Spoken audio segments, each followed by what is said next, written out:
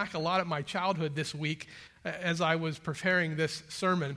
So you're going to hear about that, and some of you perhaps may be able to relive some of the memories that I had as they relate to memories that you have as well as growing up. One of the things that I remember as a kid is there was one person that I really looked up to. I mean, there was one person that I really wanted to be like. And as a boy growing up in Western Pennsylvania and loving baseball, there was one person that I watched every chance that I could, one person that I really wanted to emulate, and that was this person right here. You know who that is? Roberto Clemente. How many of you who are probably my age or maybe a little older wanted to be like Roberto? Okay, after the first service, I had so many guys going, "Oh yeah, me too." I wanted to be like him. He could do everything on the baseball field. He could run, he could hit, and man, he could throw. He had a phenomenal arm. And he played right field. And I just remember that, almost every waking thought was about baseball for me. And a lot of those thoughts had to do with Clemente. Do you remember back in the days before there were video games, in the days before there were internet, in the days before there were cell phones? And if you were like me, you were told a lot to go outside and play. That's correct. I'm not sure why they didn't want me in the house. I really just can't figure that out. Now, I don't have anything against any of those technologies. In fact, they make my life a lot easier. And many of you who come up to me on Sunday and tell me something, you know that I pull out my phone and I put it in my phone so I don't forget. So there's nothing wrong with that. But I just want you to know, I grew up in a time where you had to go outside and play. And I was told that a lot by my mom, who was here this morning in the first service, and by my dad, and even by my sisters occasionally. Again, I can't figure out why they kept telling me that. But I went outside and I played, and especially if it was summer, I played baseball. Now, it may be that some of you grew up and you had 18 friends that you could go play a full game of baseball, but where I grew up in my backyard, I usually had 3 or 4 or 5 people at the most, and we had to use our imagination and then kind of invent games to play baseball. How many of you remember imaginary runners? Okay, how many of you under 20 have ever heard what that even means? No one. Okay, imaginary runners. Okay, you had to make stuff up. You had to invent games to be able to play. And we did that all the time. And anytime we were inventing those games, I was always Clemente. I was always the guy. In fact, I created one game that I could play all by myself for hours. And this may shock you, but not only did I play the game, I also announced the game out loud.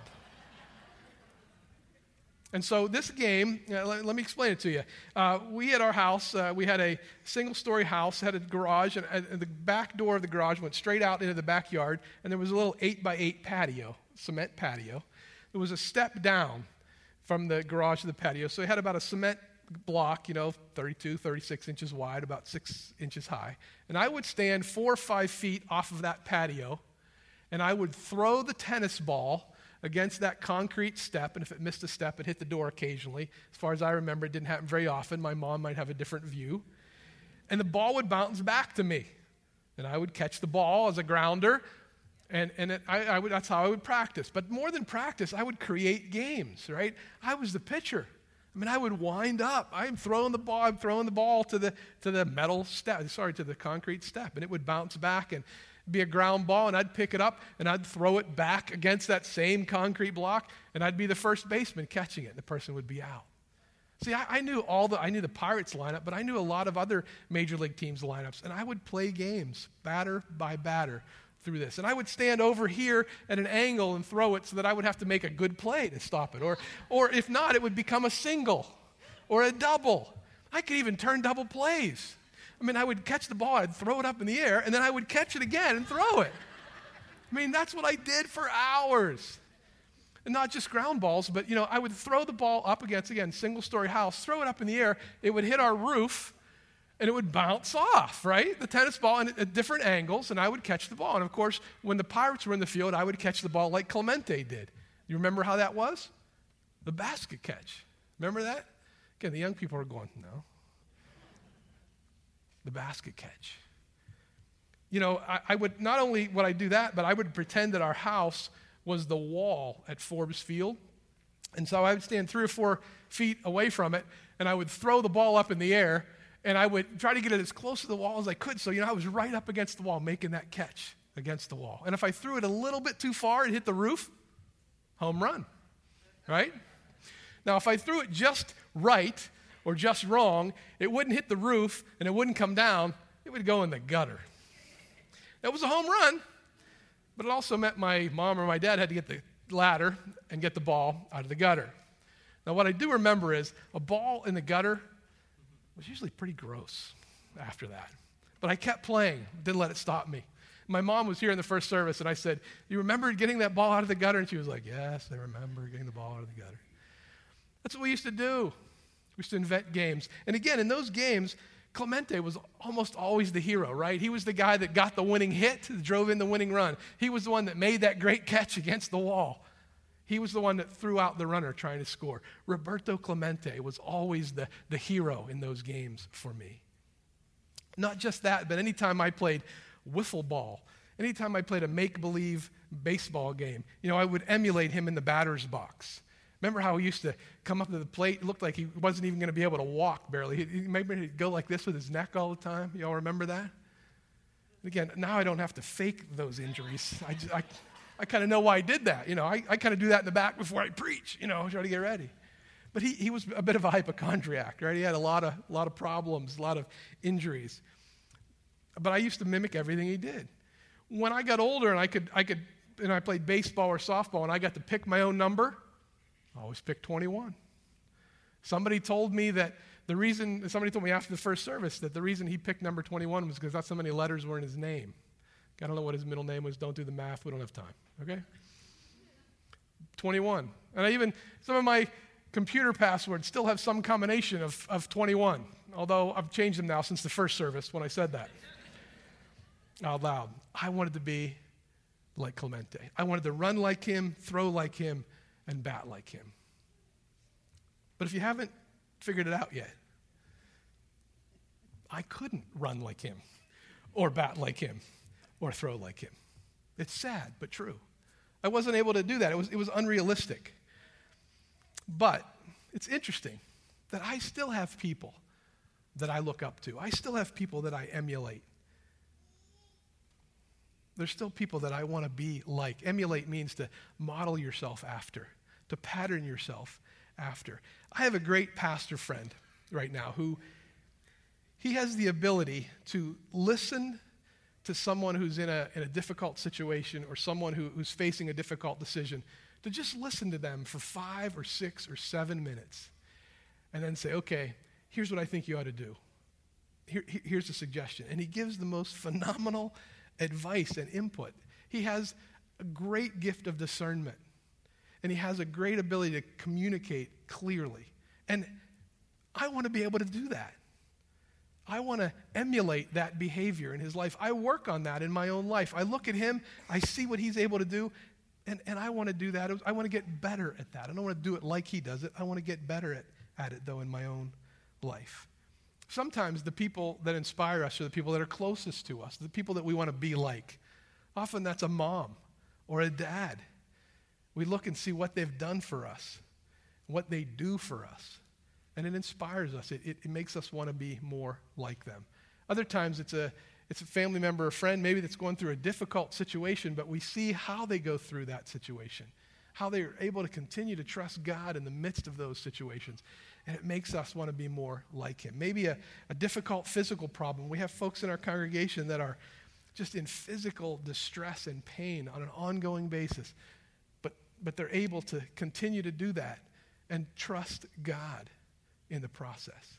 Those are people that often we want to emulate. So here's my question. How many of you, either in the past, when you were a kid, or right now, have someone that you look up to, that you want to emulate? How many of you have done that in your life in the past or are doing that right now?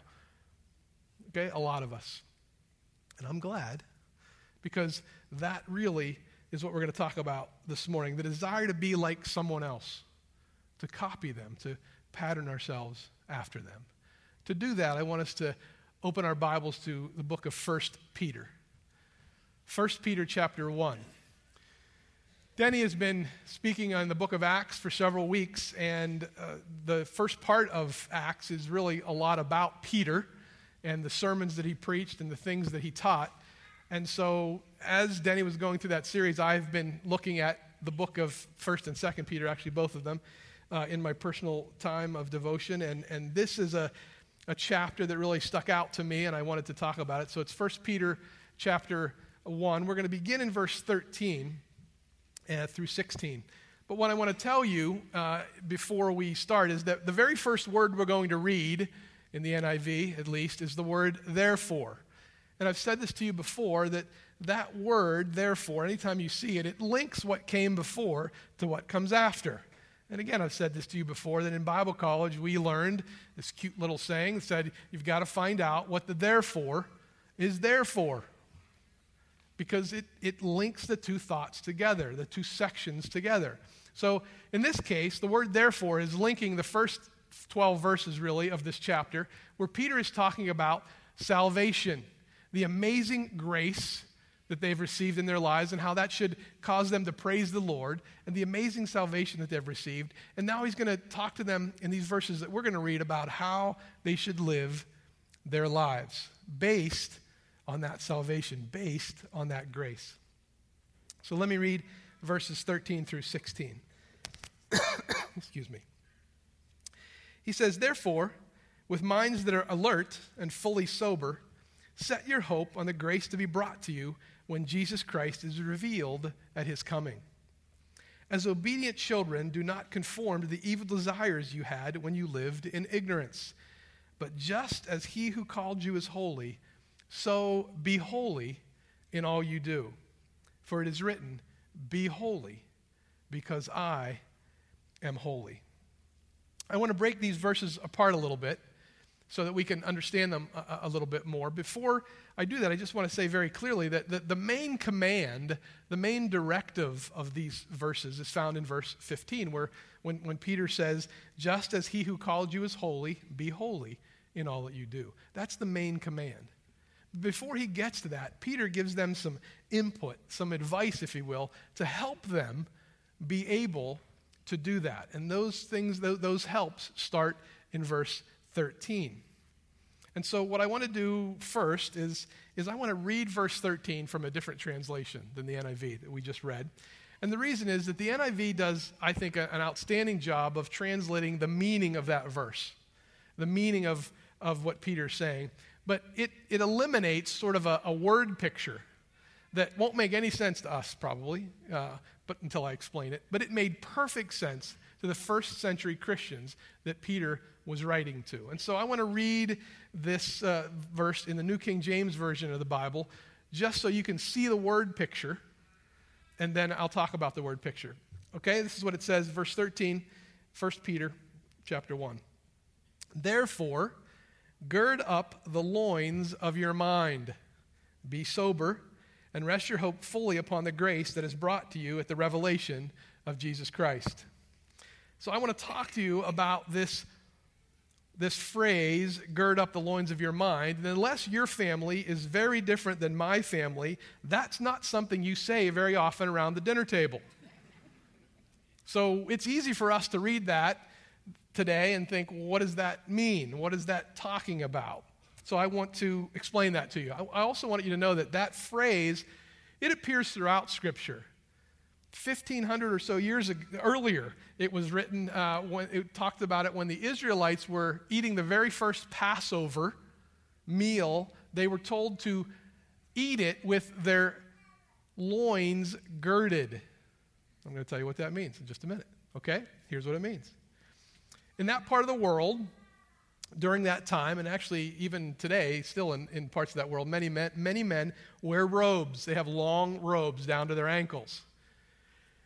They worked well because it was a hot climate, and actually you could kind of use the robe to keep yourself warm when it was cool, and they were cool when it was warm outside, etc. That was just a normal dress. But they weren't very effective when the men wanted to work, when the men wanted to do physical activity or physical labor.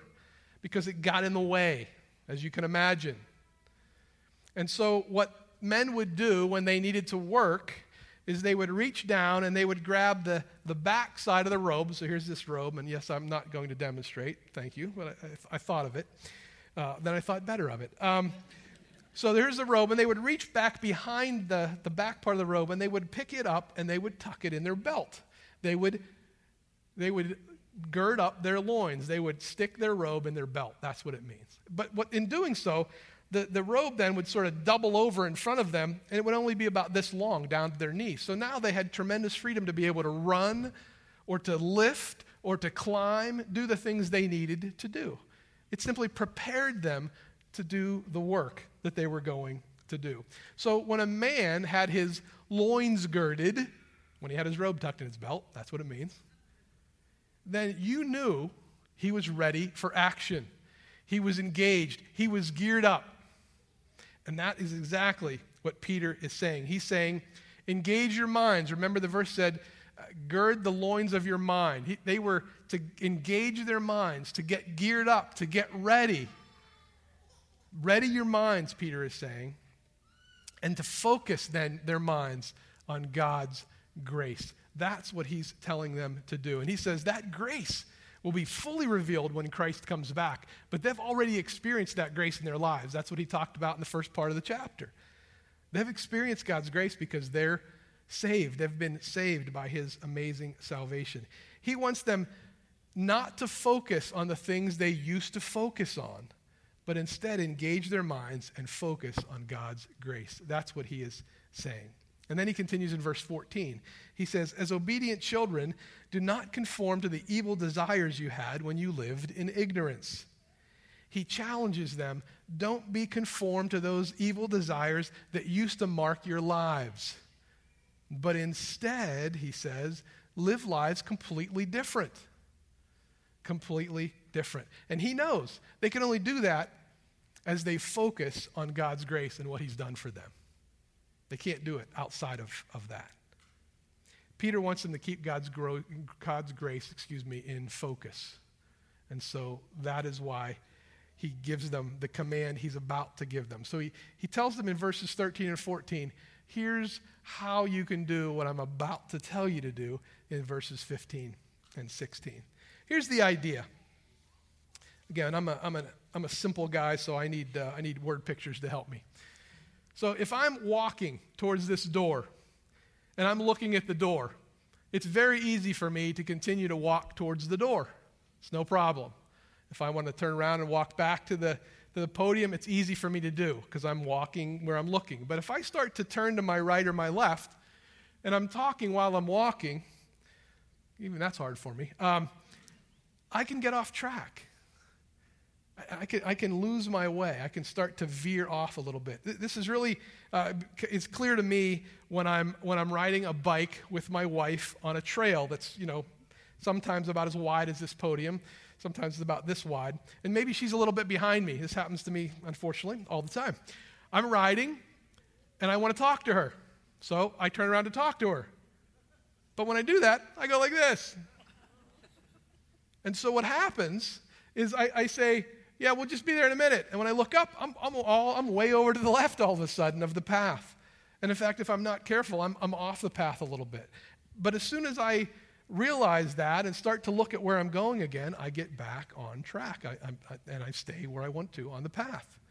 That's the idea that Peter is using. That's what he's saying. He's saying, stay on the path, and you can only do that as your mind is focused on God's grace and what he's done. Because that's going to enable you to not be conformed to the evil desires that used to form you, and that's going to enable you to do what he asks them to do in verses 15 and 16. So the idea that there's another word picture that came to me, and again, this is all about my childhood this week. This idea of do not be conformed, he says, to the evil desires. Don't let them conform you. Don't let them shape you. I know that probably everyone in this room knows what Play-Doh is, okay? Anybody not know what Play-Doh is? Ask your neighbor, they'll explain it to you. And here's what I found out this week. Play-Doh now has dozens and dozens and dozens, perhaps 100, different molds and shapes and machines, and you can make transformers and castles and princesses, and you can make ice cream cones with Play-Doh. You just turn a crank and the Play-Doh comes out. Looks like you could eat it. In fact, it says in the box, do not eat. That's how realistic it is. When I was a kid, and one of my sons is here, they would say back in the day, usually they roll their eyes when they say that, I'm not sure why. When I was a kid, Play-Doh didn't have all those things. You know what Play-Doh had? It had this little wedge thing. Okay, this little plastic wedge, and you would take a lump of Play-Doh and you would put it in there. And then in the front, you had to slide this piece of plastic in front that had some shapes. You remember that? And you push down on it, and the shapes were like really extravagant, like a circle or a square. And there was a star. And you had to slice the things off at whatever, depth you wanted them to be. And you would squeeze it down, and it would come off, and you would slice it off. That was my childhood. How many of you had one of those wedges? See, a lot of you. Why did Play-Doh get rid of that? I'm sure it had something to do with somehow selling us more Play-Doh. The idea is this. The reason I share that isn't just to share a childhood memory of Play-Doh. The idea is that Play-Doh was conformed to the image you wanted it to be conformed to. Through the pressure you applied with your hand, you squeezed it into a new shape, and it came out a circle or a square. And that's the idea of being conformed to something, being shaped or squeezed. And Peter is saying, don't be conformed by the evil desires that you used to live by when you lived in ignorance, when you didn't know anything about God's grace. Don't be formed by it. Don't be squeezed by those desires.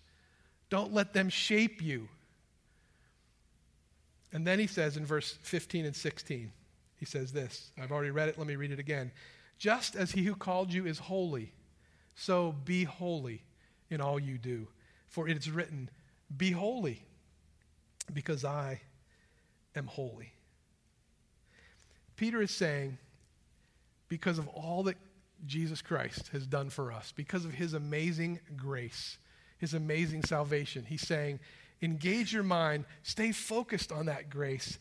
Don't allow yourself to be conformed to these evil desires, and instead be holy in all that you do. And then he tells us, really, the reason to do that, he says, you want to do that because God is holy, and you want to be like him.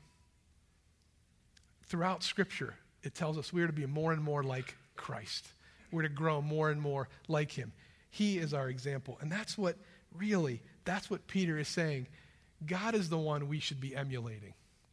Jesus Christ is the one we should be imitating, not Roberto Clemente. Jesus Christ. We're to emulate, we're to pattern ourselves after him. And so we are to be holy in all that we do. Peter then goes on to say, again, he makes very clear, he quotes a scripture from Leviticus when he says, be holy because I am holy. He's holding God up as the example. God is holy. We want to be like him, so we want to be holy. That's the logic that Peter is using when he's talking, when he's writing this letter to these folks. He's the one that has shed his grace upon us. He's the one that's given us his salvation. He's the one who is holy. He's the one we should emulate and pattern ourselves after. Now, let me point out a couple of things about this concept of holiness, because it's not a concept that I think about a lot. I have this week, actually for a couple of weeks. But it's not necessarily one that we're familiar with. Or, we hear the term holy. If you read Scripture, you hear it quite a bit. In fact, that term, that idea of holiness or being holy, it appears more than 600 times in Scripture. So it's throughout the Bible. But here's what it means, really. The idea is separateness, uniqueness. God is unlike anyone else. He's unique. He's separate. He is wholly other, WHOLLY, wholly other. He's completely different. There's no one like him. He is holy. The other thing it refers to really is God's moral perfection. He is free from any imperfection of any kind. He's perfect. And so one passage that illustrates this that I wanted to read to you this morning is found in Isaiah chapter 6. It may be familiar to some of you. It's a passage where Isaiah has a vision of who God is. He glimpses who God is, and I want to read that for you. Isaiah chapter 6, verses 1 to 6. It says this: I saw the Lord high and exalted, seated on a throne, and the train of his robe filled the temple. Above him were seraphim, each with 6 wings. With 2 wings they covered their faces, with 2 they covered their feet, and with 2 they were flying. And they were calling to one another, Holy, holy, holy is the Lord Almighty. The whole earth is full of his glory. At the sound of their voices, the doorposts and thresholds shook, and the temple was filled with smoke. And look at Isaiah's response to that. He says, Woe to me, I cried. I am ruined.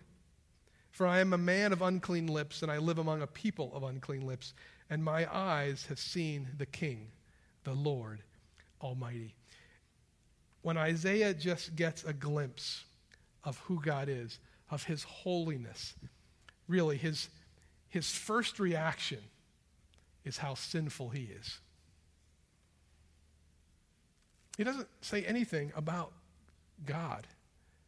He responds and talks about himself. He says, I am unclean. I am ruined. He says, woe to me. He understands that God is perfect morally, that he is separate, that he is unique, and that Isaiah, he himself, is not that way at all. God is holy.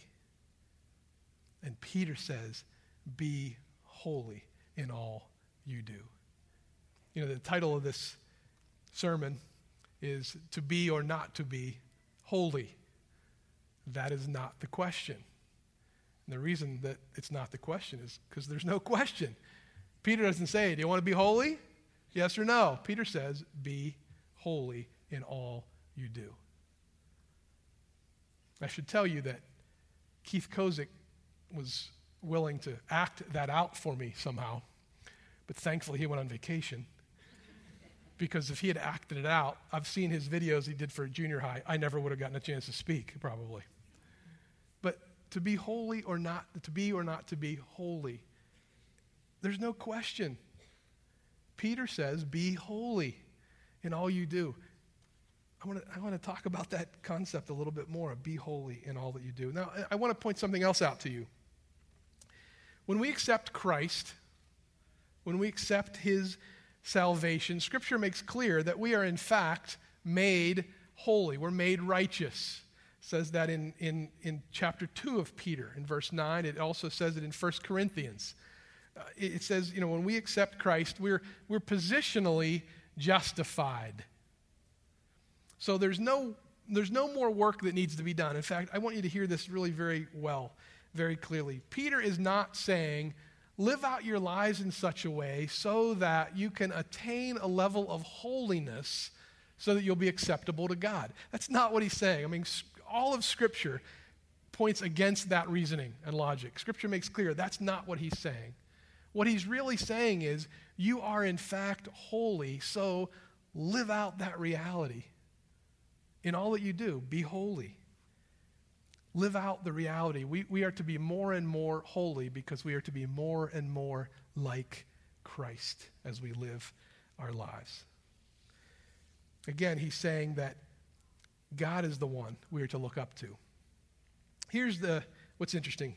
This thought came to me this week again as I was thinking about Clemente. Everybody that knew me knew I wanted to be like Clemente. And I did. I mean, my whole life it just revolved around him. I had baseball cards. I looked at his stats. I mean, I must have chewed 1,000 pieces of bubble gum. And because of that, I have a lot of cavities. Let's not get into that. Trying to get his baseball cards, because that's how you got baseball cards. Remember, you used to get a piece of gum and like 10 cards in a pack. I wanted his cards. I knew all his stats. I watched him every chance I got. Remember that you couldn't watch baseball all the time back then. You listened to the radio. For those of you, again, that are 25, a radio is this little box. A voice comes out. Right? That's what you did. But every chance I got, I wanted to be, I wanted to watch him. I wanted to see him. I wanted to mimic him. My life was really wrapped up in Roberto Clemente. I wanted to model myself after him. And I didn't just do that an hour or two a week. I did it all the time. He was all I thought about. It was much of the time, he was all I talked about. And so here's the thing. It's with that same fervor, that same amount of effort, that same investment of time that I am to be trying to emulate Christ. It's not something that I just do an hour or two a day or an hour or two a week. It's something that should mark my entire life. And the desire to be holy comes from a desire to be like him. And Peter is saying, you all as believers and I as a believer should have that desire.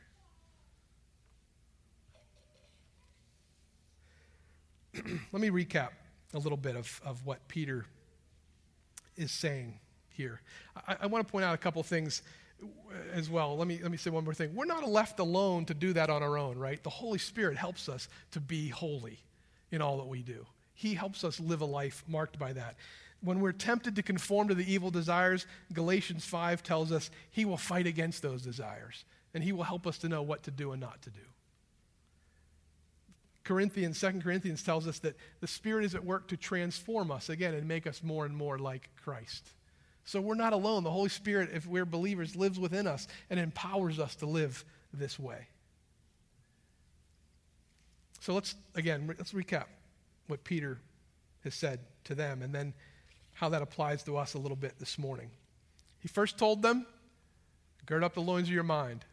Probably never forget that saying now. Be prepared, he says. Get ready. Engage your minds and focus on God's grace and what he has done in your life. He knows that unless we stay focused, we're going to wander, just like when I'm on the bike, right? If I don't stay focused, I get off track. Peter knows that's the way we are. So he wants them to make sure their minds are engaged and focused on God's grace. He wants them to understand, actually, that eternity, that staying focused on God's grace and what's to come, that eternity is really much more important than what happens here on this planet. In fact, he says in verse 17 that they're to live their lives as foreigners just passing through. Our time here is brief. So Peter doesn't want them to get focused on all the things that can distract them, but rather stay focused on the finish line, on what's really important. And then he says that as we have our minds engaged with the assistance of the Holy Spirit, we'll be able to not be conformed by the evil desires that used to conform us, that used to shape us. So he wants us to stay focused on God's grace. Here's a really practical way to do this. Talk about it. When you're at dinner, at lunch today, whatever time it is, when you go to lunch with your family maybe, talk about God's grace. What difference has God's grace made in your life? Any? What difference has God's salvation made in your life? Do you ever talk about that? That's a great way to stay focused on it. Just discuss it. Talk about it. That's what Peter's saying. Yeah, it takes some effort. It took some effort for me as a kid to stay focused on Clemente all the time, but I did it without any problem because I so much wanted to be like him. And then Peter says we're to be holy in all that we do. All of our actions, our thoughts, every part of our lives are to be holy, he says. And that desire to be holy comes from a desire to be like him, like God. So take inventory of your life. That's my challenge to you this morning as we end in the next minute or two. Take inventory. Are you being conformed, Peter would say, to by the same evil desires that you were conformed to before you were a believer? If you are, that's a problem, Peter would say. He says, don't live that way anymore. Your life should be completely different than it was before. The life of a believer should be completely different than the life of a non-believer.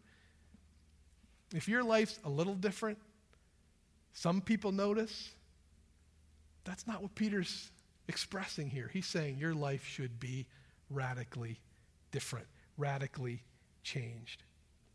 You know, elsewhere in Scripture, in the book of Corinthians, Paul says to the Corinthians, imitate me as I imitate Christ.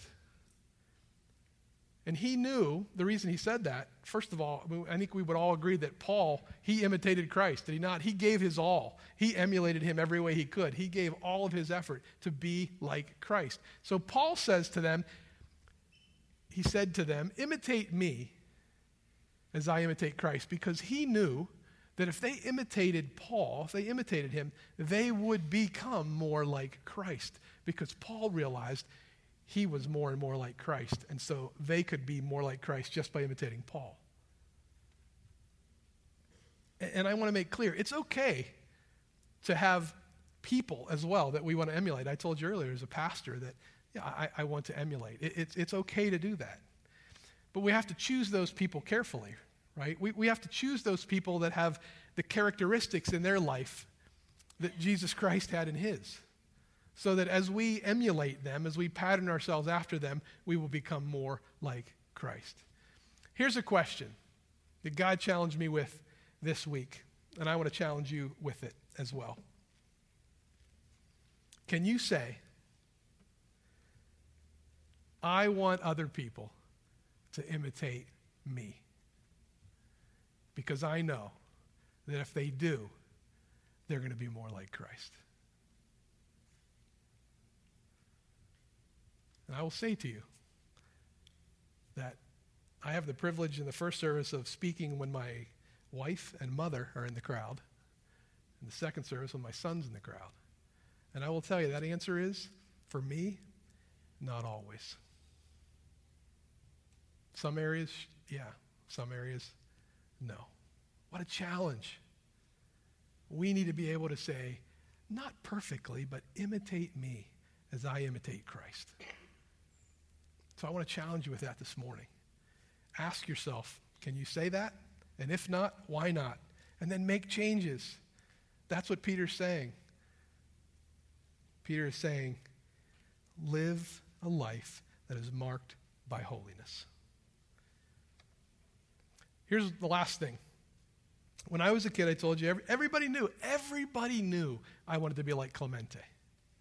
Everybody knew it. Here's my question. Again, as I asked it earlier, remember, do people know that you want to be like him? Does everyone know you want to be like Christ? Or does anyone know it at all? Let's pray. Lord, I just want to thank you for your amazing grace, your amazing salvation that you shower upon me. Lord, you showered your grace upon me years ago when I just didn't deserve it. And what's amazing is you still showered upon me today when I don't deserve it. And I know that's true for my brothers and sisters here as well. Would you shower your grace upon them? Would you give them the strength and the ability to ask forgiveness in the areas of their life where they need to? And Lord, would you empower us through your Holy Spirit to be holy in all that we do and to emulate you? I just ask it in the powerful name of our Savior and your Son, Jesus Christ.